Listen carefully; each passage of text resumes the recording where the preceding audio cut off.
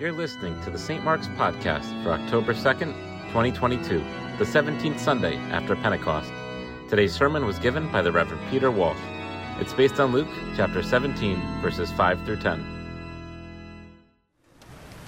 The title of this sermon is Do Your Job, Jesus and Bill Belichick.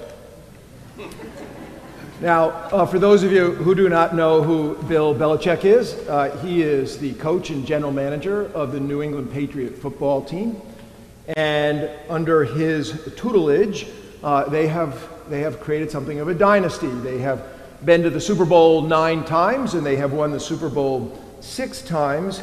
And for the whole of the period that Bill Belichick has been with the Patriots, I have loved to hate them. Now, one might argue that they were the best team and I was the fan of the worst teams, which does turn out to be true, but I disliked this team in every way possible. I couldn't stand their terrific quarterback, who always seemed to find a way to win, and I didn't like their curmudgeonly coach, Bill Belichick. And then I underwent some conversions, as they might say. And so the first was Tom Brady leaves the Patriots, moves to Tampa Bay, and at the ripe old age of 43, wins a Super Bowl with the Buccaneers, and I surrender. And I say what everybody already knows, he's the greatest football player of all time, with the possible exception of Jim Brown. Now, we got Mad Dog here today, so Chris Russo will be taking commentary on my sermon in the back of the church when we're done. So, the second thing is, somewhere around that same time, I also experienced the most unlikely conversion to Bill Belichick, thinking of him as the greatest football coach of all time, with the possible exceptions, once again, of Vince Lombardi and Paul Brown, both of whom predated me. And I was thinking a lot about, why did I convert to this guy who I just simply couldn't stand, really? And I don't know if it was the Patriots, they just kept winning, or if it was that one of my sons moved into a dorm that he used to live in and somehow humanized it, like Bill Belichick lived in this dorm. Or it was that I found out he went to Wesleyan College. I actually didn't even know that Wesleyan had a football team. So somehow Bill gets humanized in all of this, and I move from being annoyed by this human being to really trying to study his ways. Now, all football fans know that Bill Belichick's philosophy on coaching is summed up in 3 words, and they are, do your job. And in fact, Do Your Job is the title of a documentary of the 2014 Patriot team that was 16-0, was undefeated, losing to the Giants. That's a whole other sermon, because that was in Phoenix, and I predicted that in church that Sunday, but that's another sermon. But the philosophy is really simple. If the players, the coaches, and the equipment managers all do their job, it puts the team in the position to win. It doesn't guarantee victory, it just puts it in the position to win.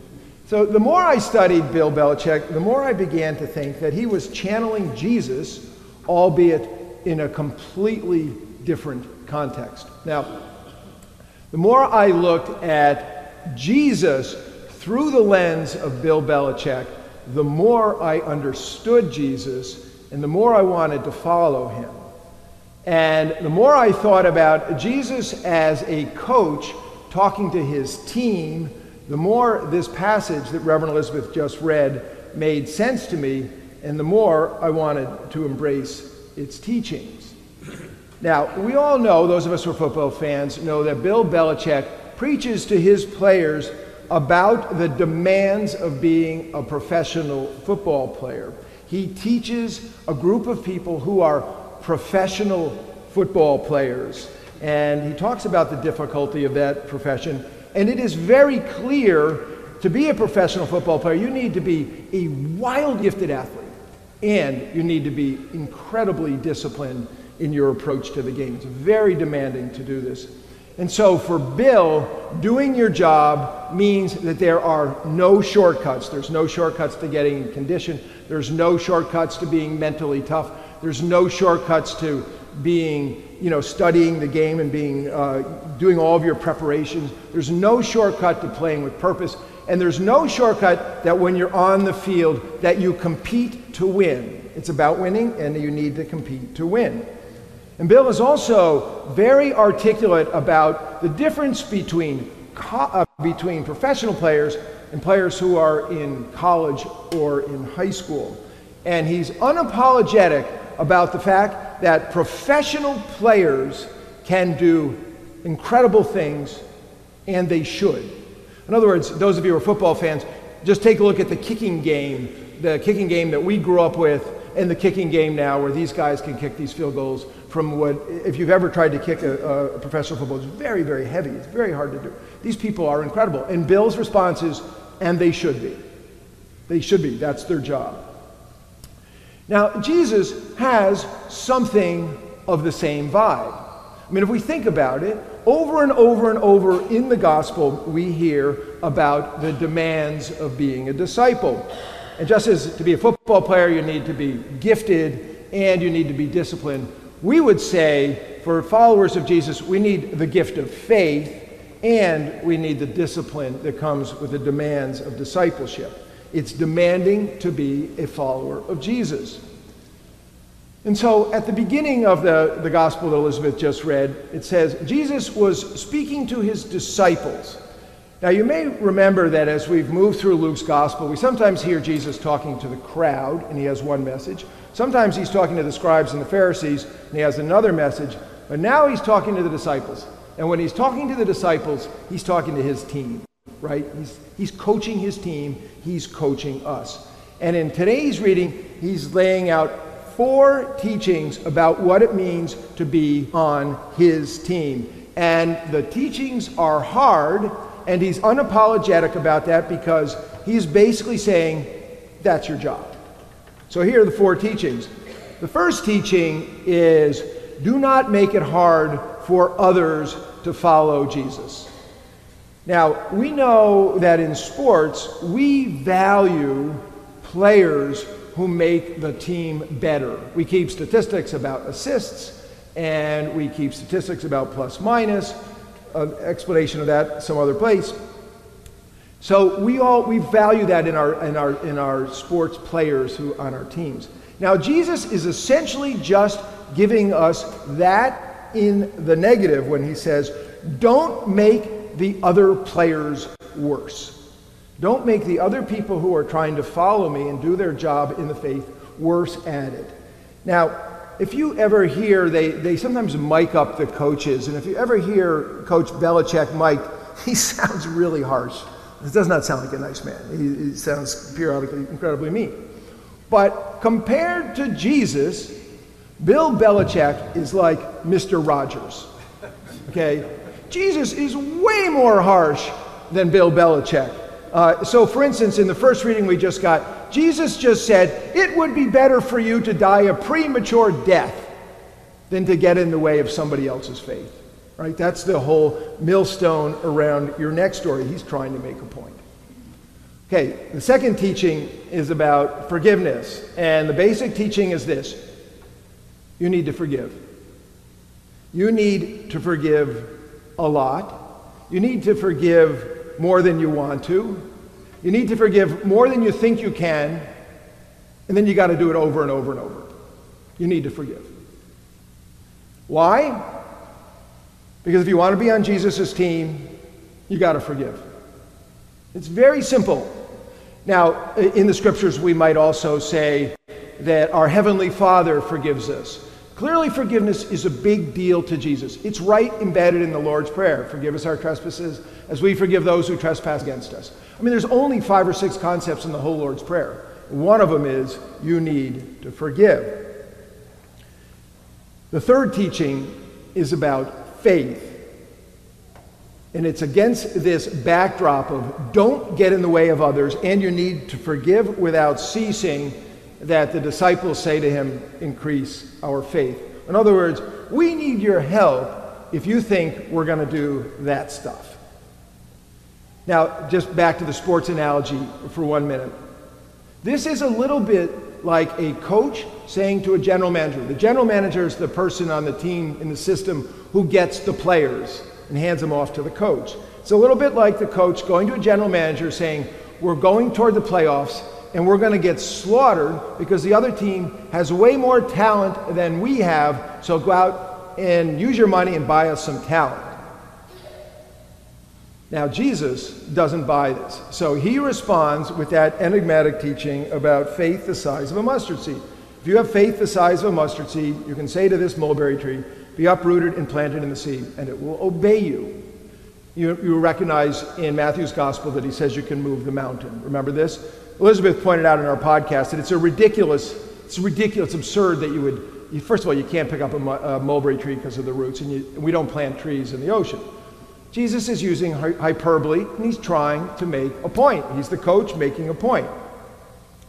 Now, the grammar on this can be a little confusing because it can come out ambiguous. You might interpret the saying in two ways.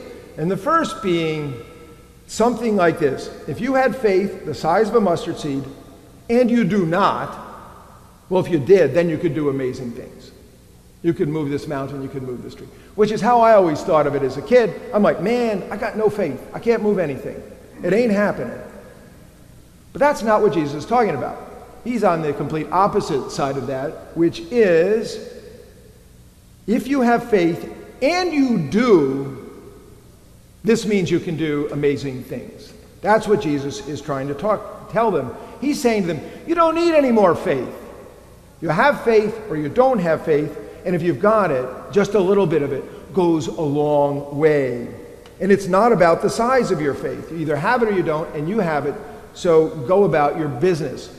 And back to the sports analogy, this is a little bit like a team that's about to play a better team, and the guys are thinking, oh, this ain't going to go so well. And the coach says to them, no, you got this.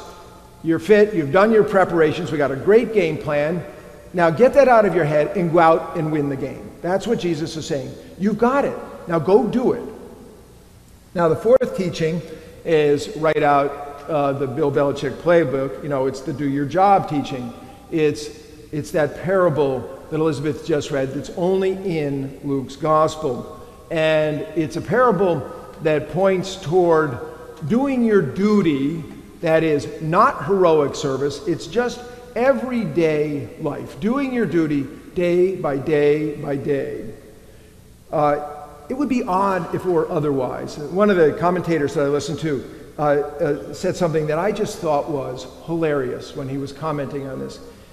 It would be something like this, the contemporary equivalent of Jesus's parable about the master and the slave. It would be like going out on a Friday night and the server comes to your table and says, hi, my name is Rick. I'm going to be your server tonight. And you say, hey, Rick, my name's Pete.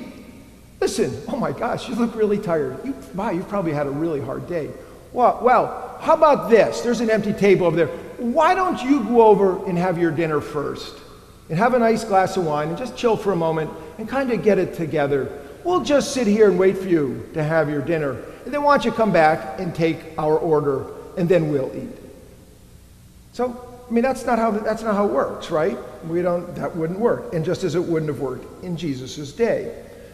Back to the sports metaphor. This would be like a coach of a professional team thanking the players for coming to practice, or thanking the players for showing up for the game. What Jesus is saying to us is this: do your job. Your job is to be a humble servant. Just do it. And don't expect any special thanks. If you want to play in the kingdom, that's your job. It's not for everybody. He didn't tell this to the crowd. He told it to his followers. If you want to be on my team, do your job. Now the final line of the parable says, we have done only what we ought to have done. We've only done our duty, right again, out of Bill Belichick and Jesus' playbook. Just do your duty.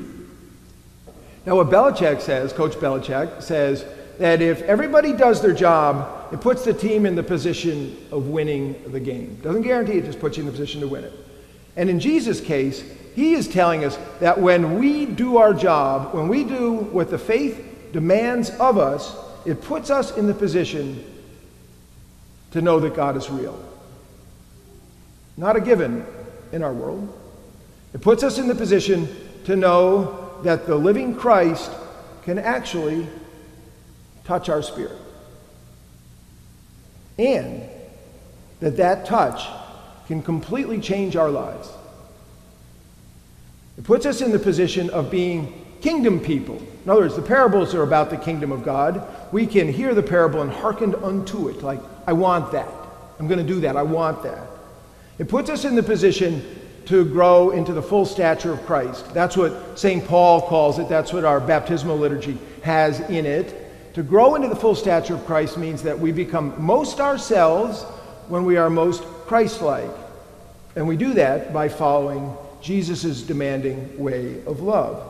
When we do this, it puts us in the position to be instruments of God's peace, the prayer of St. Francis, and it puts us in the position to have a very meaningful life, regardless of what we do with our life. Whether or not you feel like you're a success or a failure, it matters not. I did what Jesus wanted me to do. And it puts us in the position to die into the wonderful presence of God. Now you may note that if you've ever watched, it was nauseating to watch, for me it was, to watch them win the Super Bowl over and over and over and over until I finally gave up after 6 of them. But if you notice what the players say after they win the Super Bowl, they say, I love these guys. They talk about love. And the same thing is true with us. When we do what Jesus demands of us, we love one another as he has loved us.